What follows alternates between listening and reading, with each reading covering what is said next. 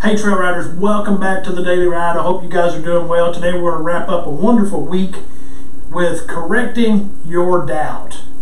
Our scriptures that get us through the Bible in a year are Genesis 41:8 through 42:4, Psalm 13:1 through 6, Proverbs 3:11 and 12, and Matthew 14:22 through 15 verse 9.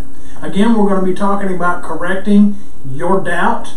Our focal passage today is going to be Matthew 14:31, which says, Jesus reached out his hand, caught hold of him, and said to him, "You of little faith, why did you doubt?"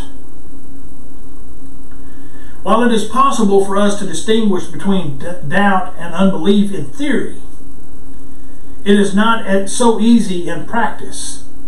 Doubt can move in the direction of unbelief and cross the borderline, but when it does, it ceases to be doubt, and the idea of total or complete doubt is a contradiction of terms. For doubt that is total can be no longer classified as doubt, it's unbelief. Os Genesis points out that when we attempt to undertake the biblical analysis of doubt, we can come out with either a hard or a soft view of the subject. Those who take a soft view of doubt point to how vastly different doubt is from unbelief. And those who take a hard view point out its similarities. Both views can be drawn out of Scripture. Error is usually truth out of balance. And it is important, therefore, that we get a balanced view of what the Bible says about doubt.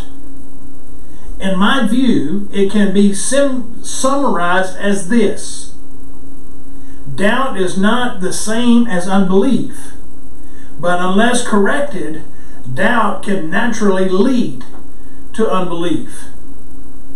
This view has helped me avoid what I consider to be extremes of both hard and too soft on doubt. It is a condition which must be regarded as serious, but it need not be fatal.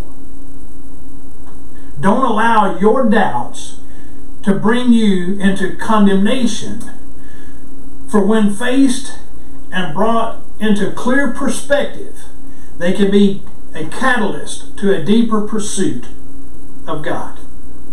Let's go to the Lord in prayer. Our Heavenly Father, when will we learn that you are all things?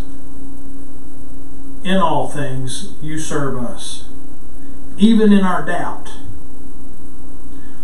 We ask that you show us how to turn our doubts into stepping stones and use them to come into an even closer relationship with you.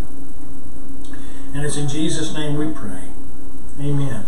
Hey guys, for further study on this subject, look at Matthew 6:30, Matthew 8:1 through 26, and Matthew 16:8. And keep these two questions in mind. What phrase did Jesus often use? And two, what did he say to the centurion? God bless you guys. I hope you guys have a great weekend. I hope you'll continually follow me here on the Daily Ride, and I'll see you on the next trail ride.